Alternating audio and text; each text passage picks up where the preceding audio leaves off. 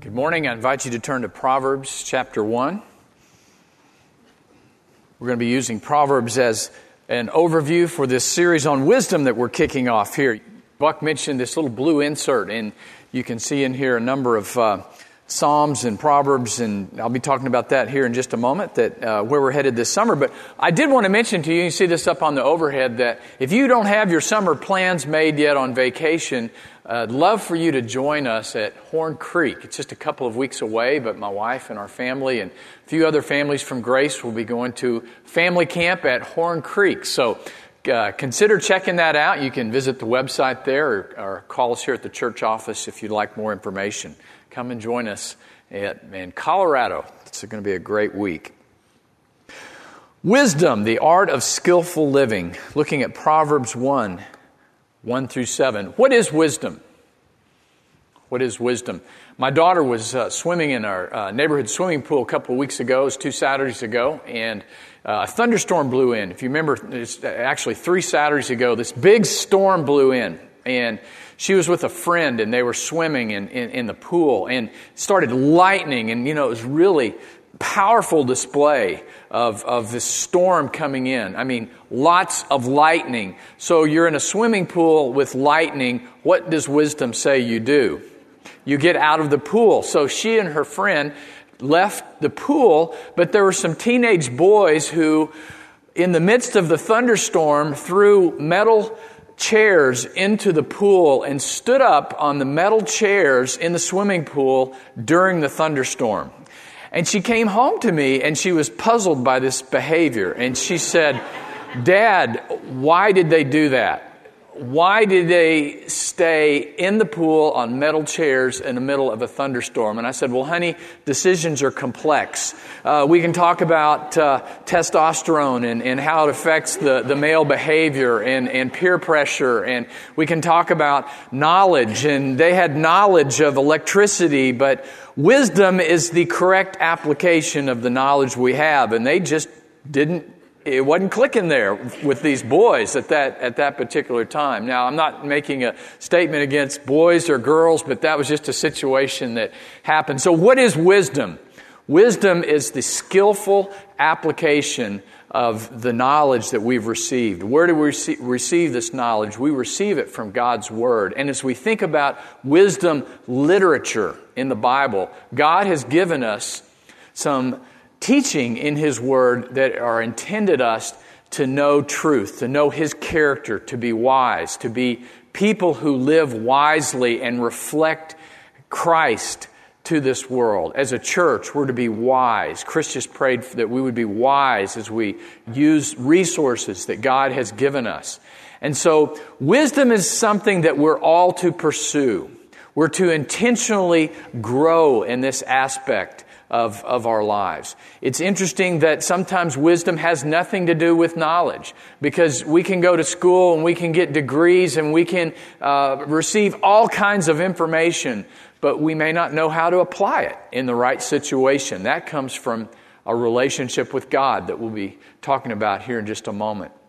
But as we think of wisdom literature, we think of the writings of the wisest man who ever lived, whose name was Solomon. He prayed. God said, "Solomon, I'll give you any requests."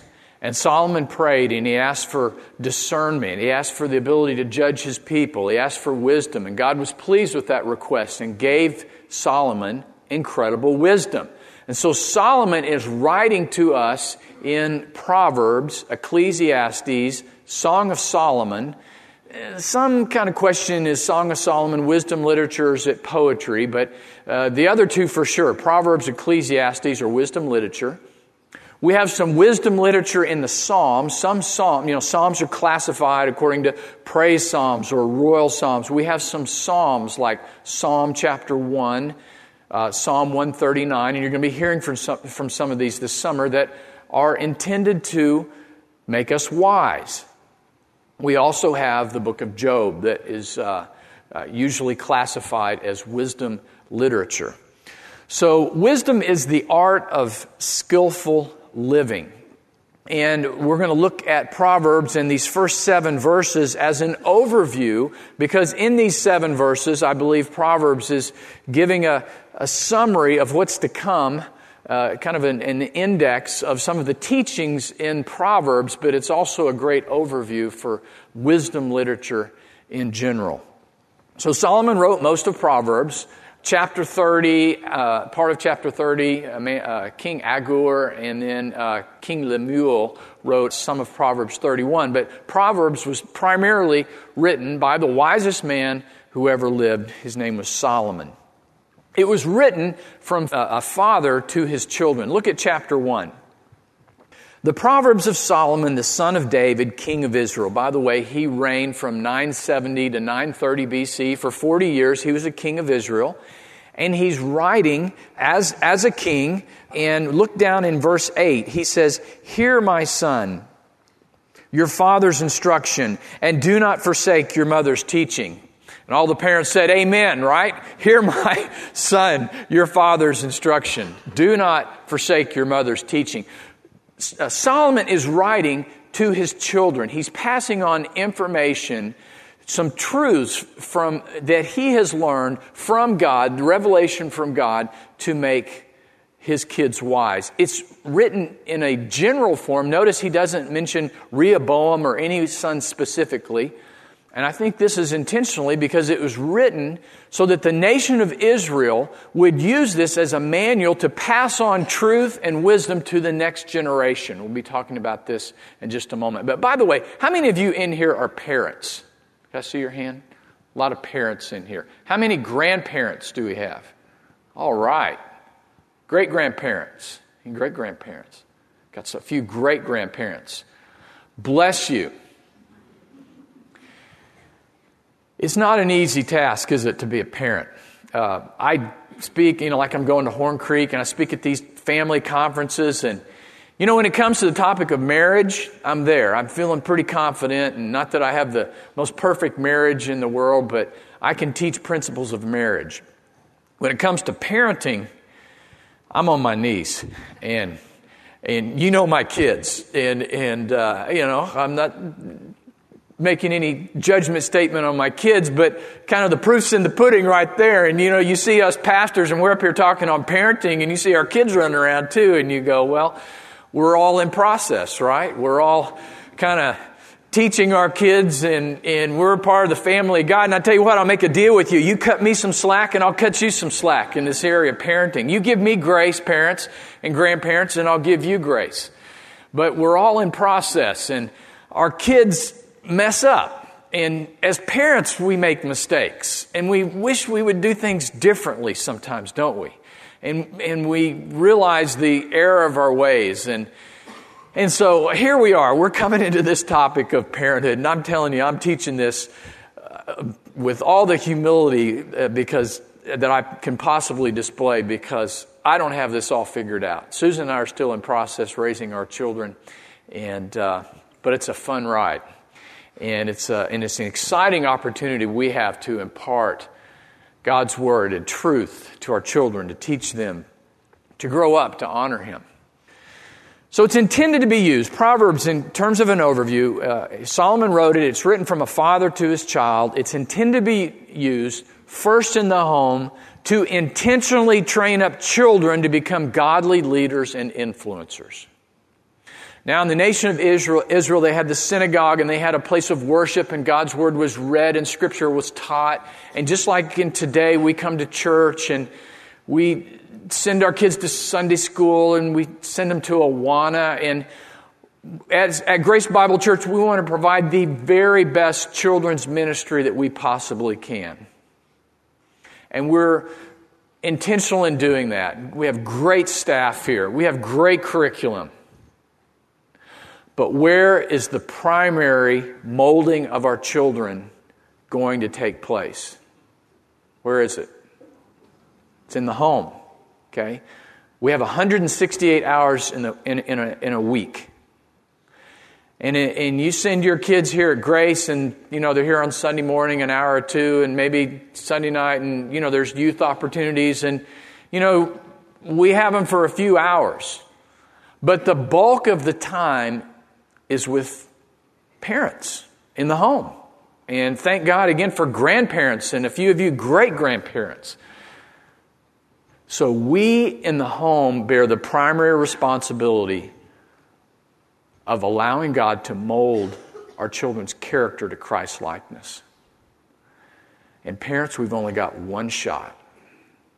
We've only got one shot at them. So we want to do the very best we can. And I know life gets busy. Our lives are busy too. And we're running from here to there. And we're trying to figure out trips to the grocery store on the way to Little League. And life is busy, isn't it? As we think about our priorities in life, all I'm saying is realize that these children are gifts. They're assignments. Psalm 127 talks about. Children are gifts of the Lord. They're assignments to us. And we have an opportunity to mold and shape them. A responsibility, a stewardship, I would even say. And that's a part of why Solomon wrote Proverbs. It's to intentionally raise up and train the next generation of leaders. C. Everett Koop, former Surgeon General, wrote, "Life affords no greater responsibility, no greater privilege than the raising of the next generation." Isn't that true? We have a responsibility, parents, to pour into these kids. And we have a great opportunity in this wisdom literature to intentionally do that. A farmer made his sons work in his cornfields while their peers spent the afternoon at the swimming hole. Someone scolded the father, saying, "Why do you make those boys work so hard? You don't need all that corn." The wise father replied, "Sir, I'm not raising corn. I'm raising boys." There's a lot of things we can be doing with our time, dads and moms. But let's not forget that God has given us these kids, and we need to be intentional in raising them up and pouring our lives into them. A lot in Proverbs about parenting. A lot in Proverbs about wisdom. And Solomon's going to give us instruction and wisdom on friendships and our speech, how we talk, and how we use our money, and how to be wise with what we allow our eyes to look at, and how to stay pure, and just things that our kids need to learn in life. And we have an opportunity to instruct them and to teach them. One of the things I love about Proverbs is it's very practical. As my dad would say, there's good horse sense in Proverbs. Practical advice that impacts our daily lives, morally and ethically. And so the Proverbs is given to us as an instruction manual to not only raise up the next generation, but that as men and women, and that we would be growing to maturity too. It's interesting that wisdom often has nothing to do with age. I've seen people growing old and they mature and they're way into life, but they still live their lives foolishly and make decisions that are unwise because they're not living according to the book, according to what God has instructed in us to have. We also see in Proverbs 2 competing paths in life. What are they? Chuck Swindoll in Daily Grind 1. This is a great resource. Half of it is about Psalms, and the second half is he looks at some selected Proverbs. But talking about 2 paths of life, he says, every waking moment of our lives, we operate from one of 2 viewpoints, human or divine. And we have a choice to make. And that's a part of, as parents, what we want to teach our children is that there are 2 paths in lives, and in our lives, and there are consequences for taking each path. And there are blessings that can go along with choosing the right path. 2 paths, one path, and we're summarizing here, but there's a path that leads to death. Proverbs 16:25. There's a way which seems right to a man, but its end is the way of death. We certainly know that's true in a spiritual sense. Romans 3:23, for all have sinned and fall short of the glory of God. Romans 3:23, and then 6:23, the wages of sin is death. And if we choose a path apart from God and we do not receive Jesus Christ as our Savior, that there will be a punishment as a result of that. The wages of sin is eternal death. But it's easy to think of that just in terms of eternity, but also the wages of sin is death in this life. And we can make choices that lead to death.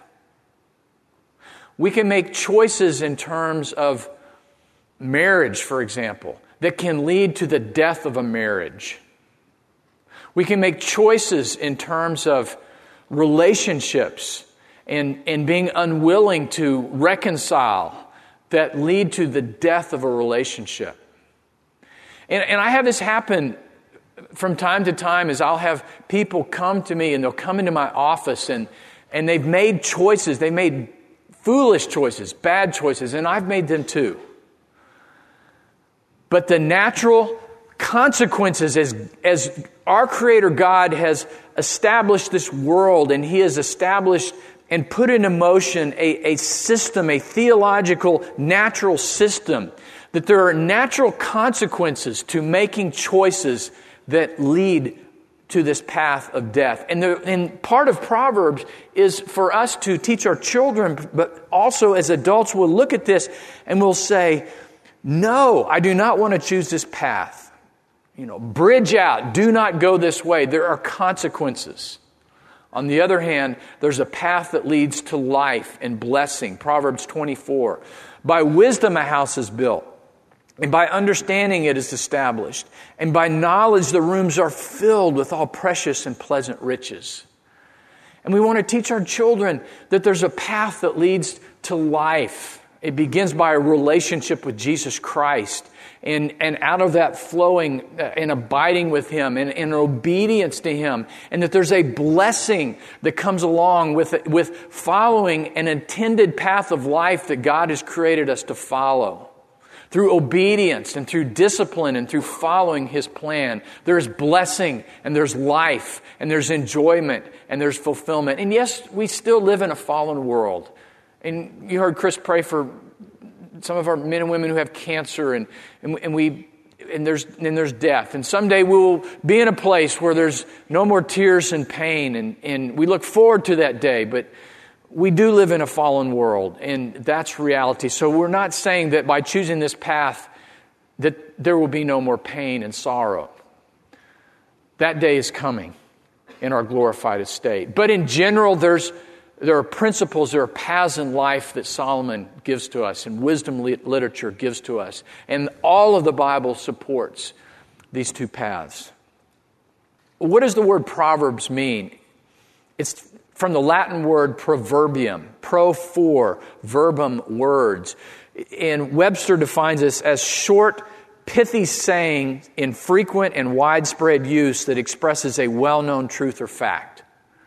So they're like little poems or little couplets or little sayings that express wisdom and express knowledge and express discernment that we're to learn from and we're to pass on to the next generation. Proverbs is given in couplets, and these are two ideas placed next to each other. And there are three primary types of couplets. One is a contrastive couplet, and you'll notice this by the word but. Bible scholars, you will notice this word, and you'll see that there's a contrast going on. For example, Proverbs 15:20. A wise son makes a father glad. Isn't that true? That's the path of life.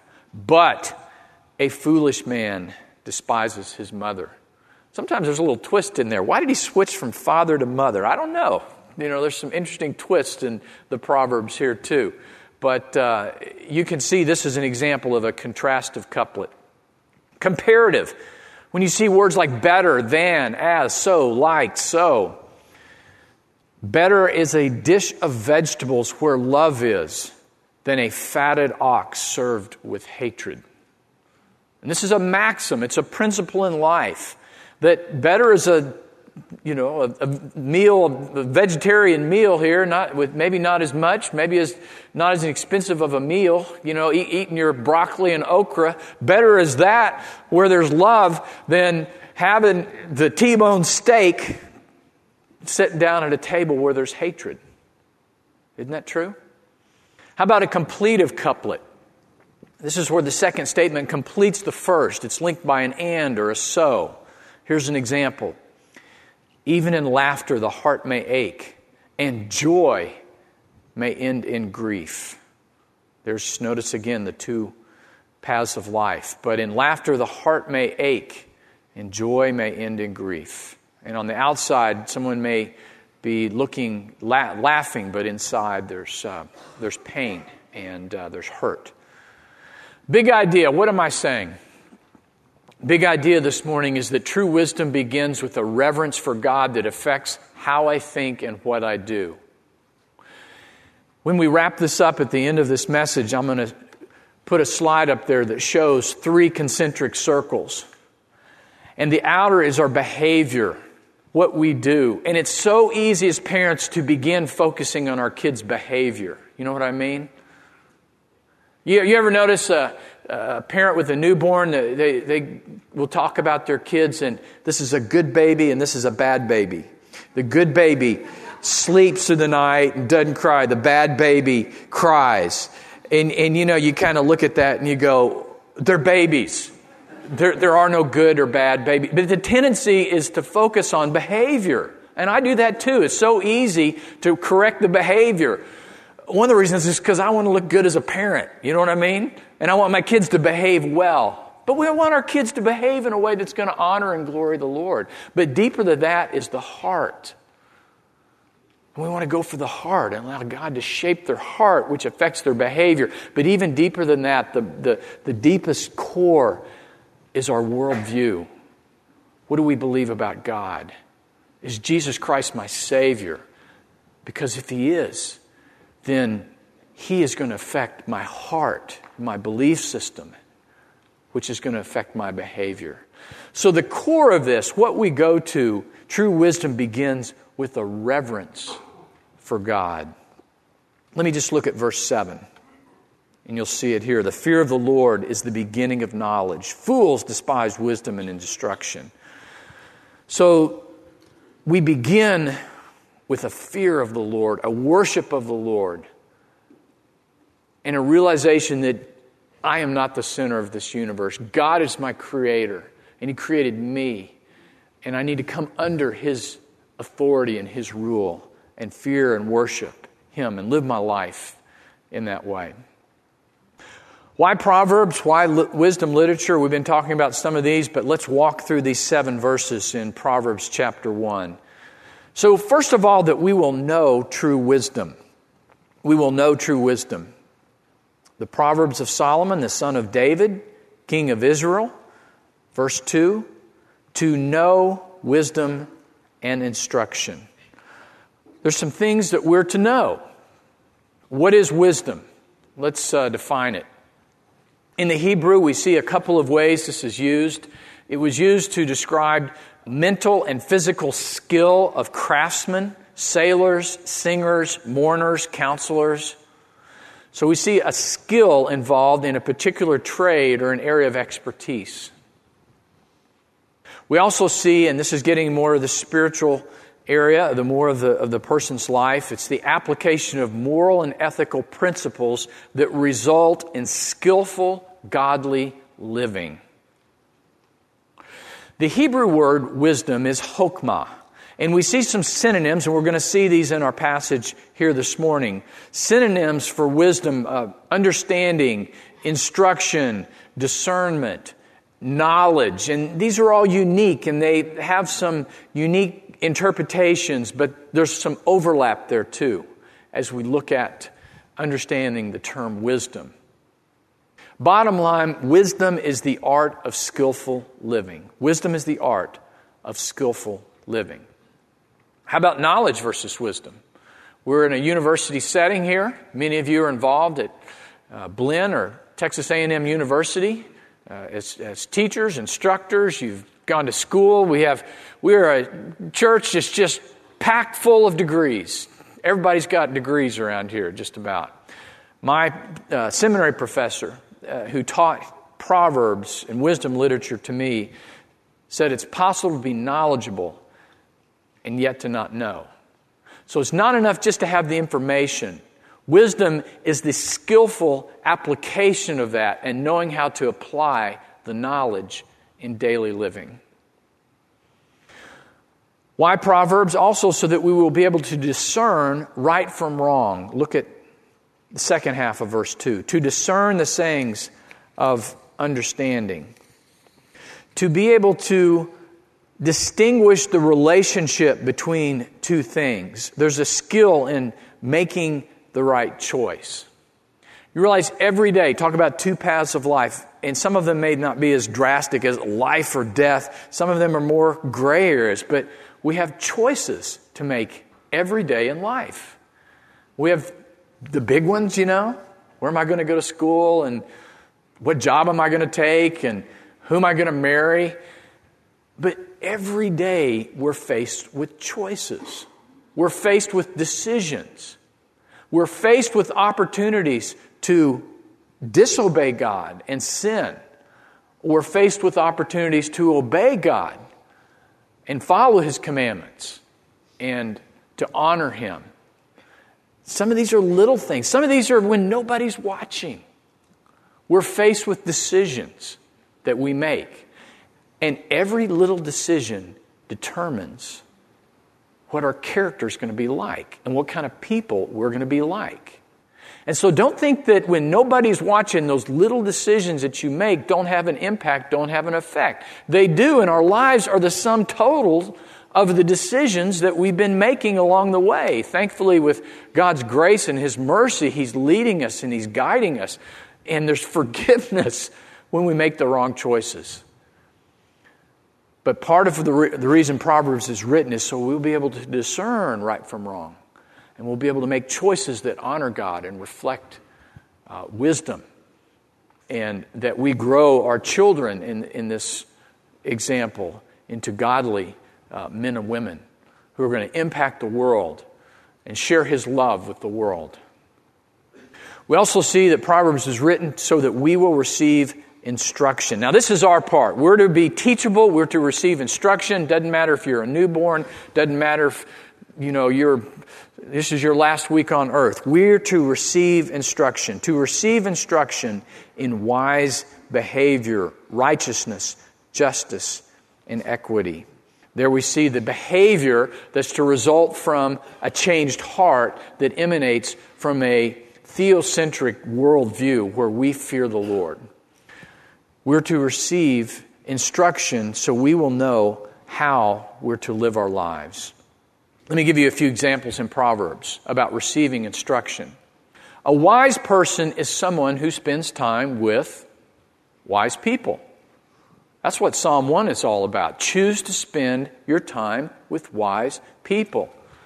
Young people, youth, college students, all of us need to hear this, but especially young people. Choose to spend your time with people that are going to have an impact in you, that are going to move you along the path of life where you're going to honor God and not dishonor Him. He who walks with the wise grows wise, but a companion of fools suffers harm. We're going to see as we walk through this different types of people. We're going to see a naive or a simple person, a young person who just needs knowledge and input. We're going to see a fool, and a fool is someone who has knowledge, but he's hard-hearted, and he doesn't always choose to use the knowledge that he has.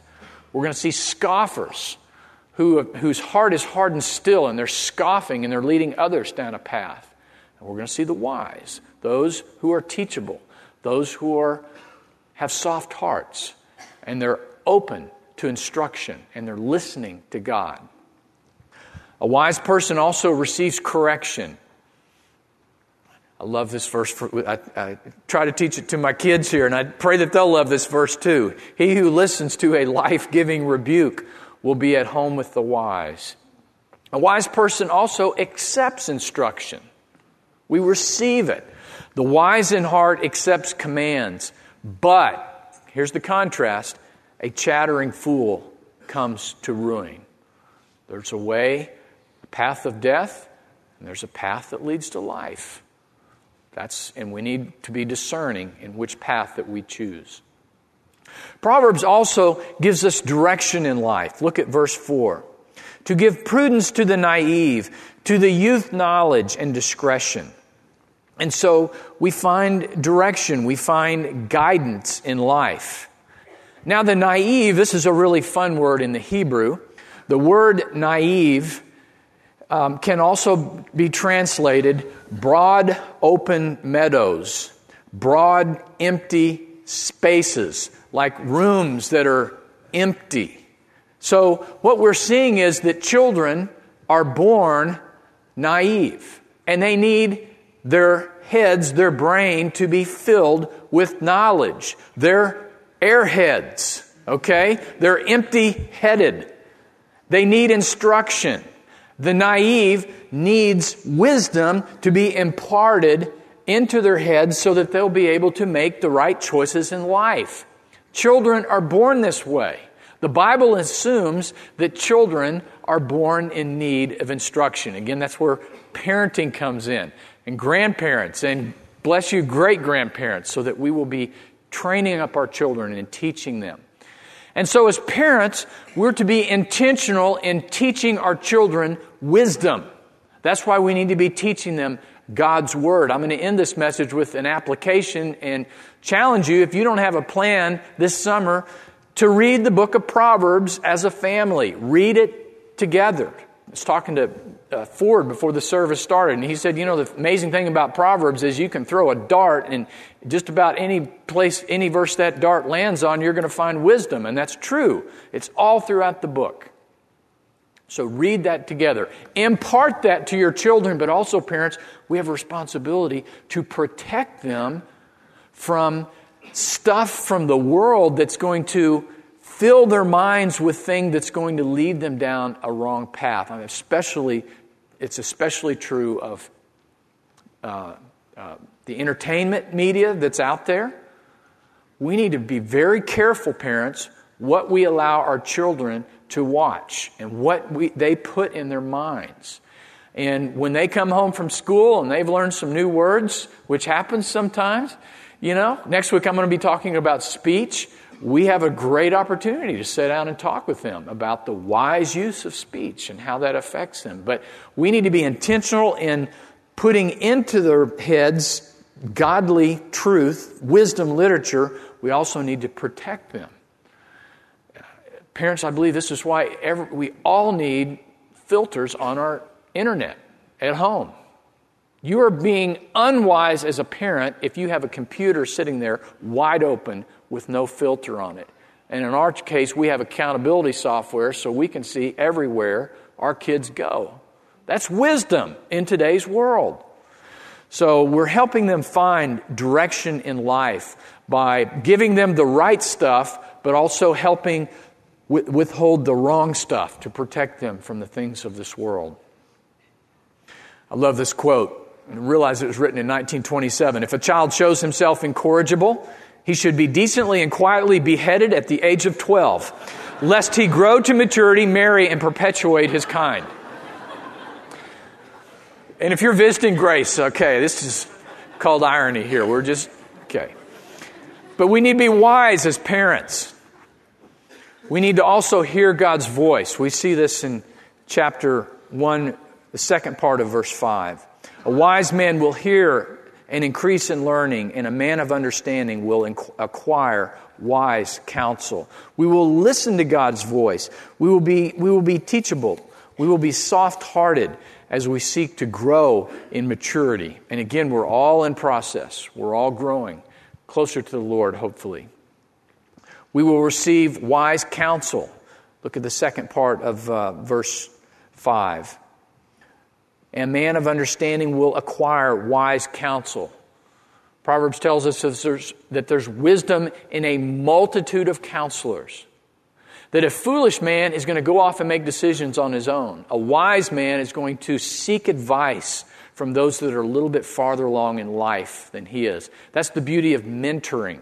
In men's ministry, we love to pair up men who are a little bit farther along in life with younger men to help them, not only in studying God's Word, but just learning about the workplace and family and skill in life.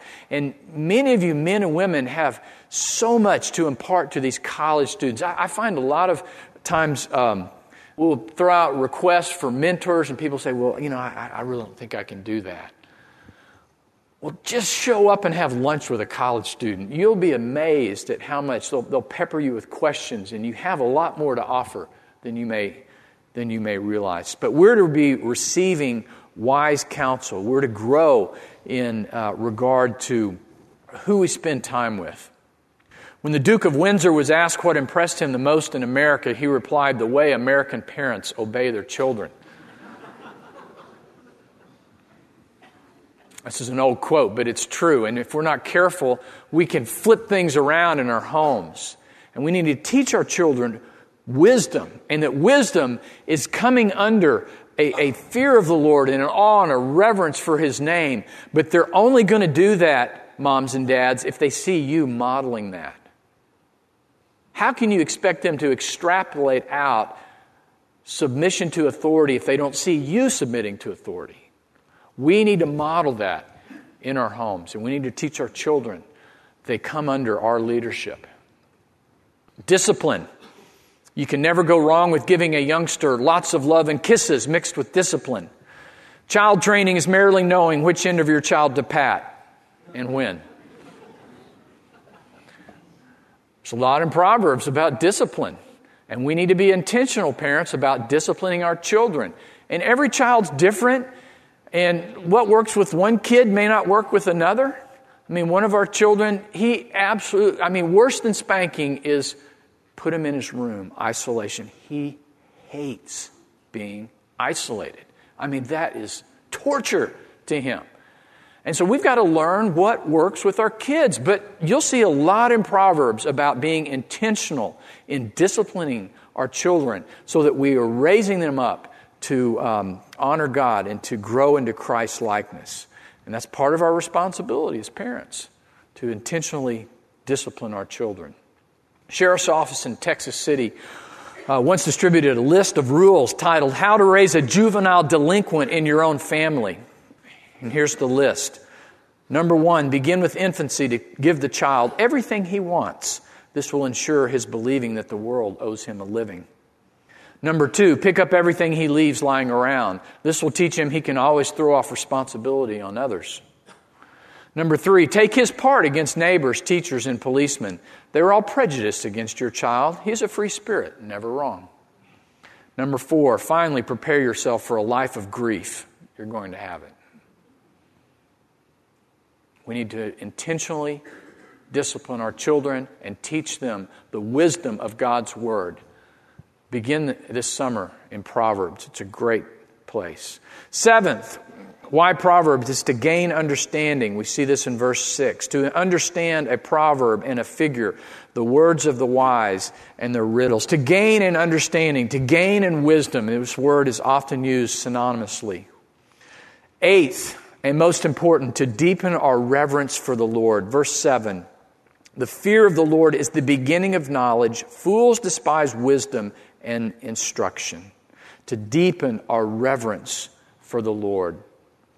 Put this category up here for you here, this graph, and I'm trying to summarize the different types of people that Proverbs mentions. You see those 4 types up here at the top. The simple, the naive, the fool, the scoffer, and the wise. By the way, I got the bulk of this from Dr. Elliot Johnson at Dallas Seminary, and I've tweaked it a little bit. But on the left-hand side, on this column here, we see there's a mindset that each of them have. There's some essential traits. How do we introduce change to them? And then what is the consequence or the result if they keep on this path? Let's start first with the naive. And again, I'm summarizing the book of Proverbs here. The naive mindset, empty-headed, remember airheaded, and it's our responsibility to instruct them with wisdom. Essential trait, there's nothing to guide them. They're like a top that's spinning, and they're going to be bumped different ways, and peer pressure is going to bump them this way, and situations going to bump them this way. How do we introduce change? We teach them truth. We teach them God's Word. We model a life of Christ-likeness as parents. What's the consequence of the simple naive if they keep going along their path? They're unguided. They're wandering. They're going to get in trouble in life. How about the fool? And there's 3 words for fool in Proverbs, and I don't have time to go into that, but their basic mindset is negative. And so in the simple naive, you got from newborn up to, say, teenage years. This is kind of a general category here. But by teenage years, you start seeing a real mindset kicking in of negativity, of resistance. The essential trait. They've got some knowledge. Remember the kids in the swimming pool? They knew about electricity. They had some knowledge, but they didn't have the wisdom to get out of the pool during a thunderstorm. Knowledge, but bad choices. How do we introduce change? Well, sometimes we have to challenge them. We have to speak the truth in love to our teenagers. What's the consequence of the fool if they keep going on this path? They're enslaved to their choices. They're going to make bad choices. Remember 2 paths in life. Parents, one of the most challenging things is to allow natural consequences to take place. Sometimes we've got to allow that to happen with our kids, and they make bad choices, and they have some natural consequences. That's one of the best learning tools in life. Don't rescue your kids. Let natural consequences run its course. But what's the natural result? They're enslaved to their choices. The scoffer, now we get into the college years and on up, and you see a lot of this in the university setting. The scoffer, their mindset, they're closed. They know it all. Essential trait, hard-hearted, skeptical.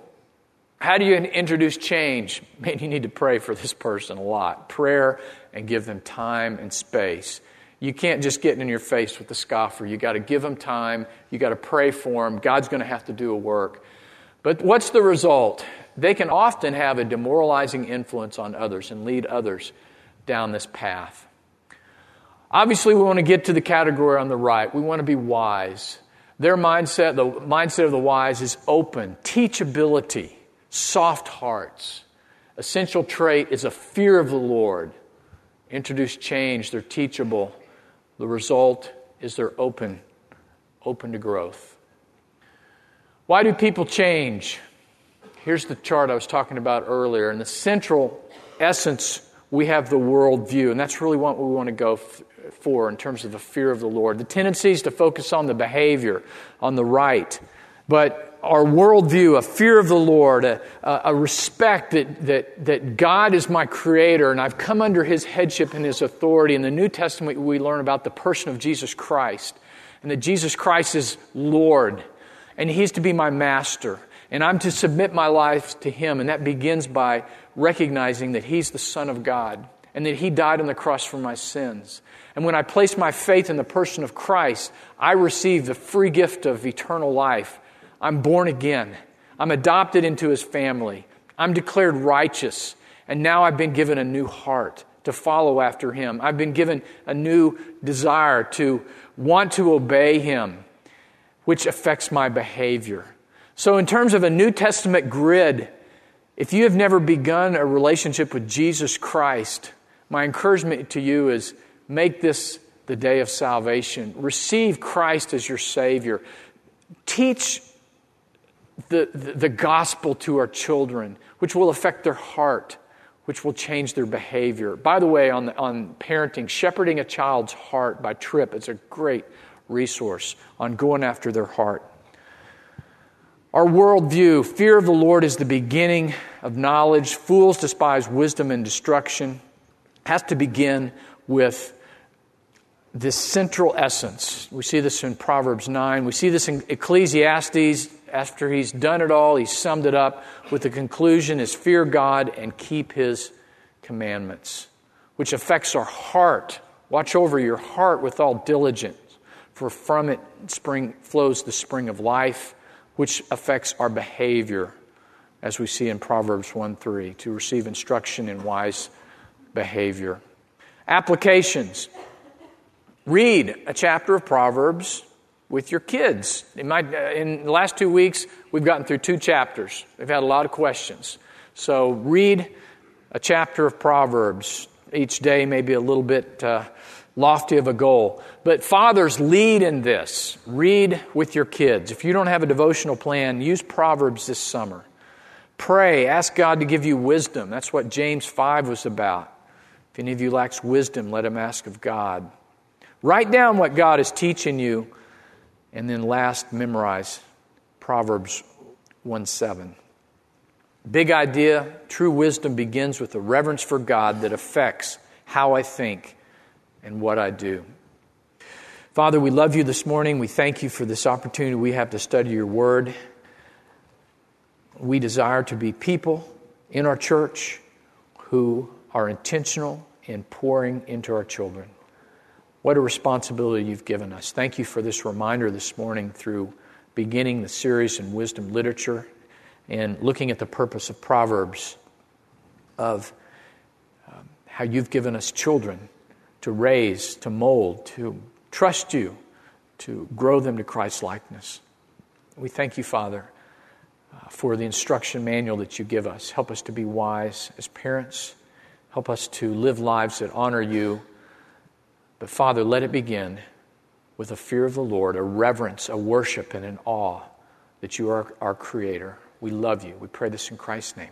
Amen.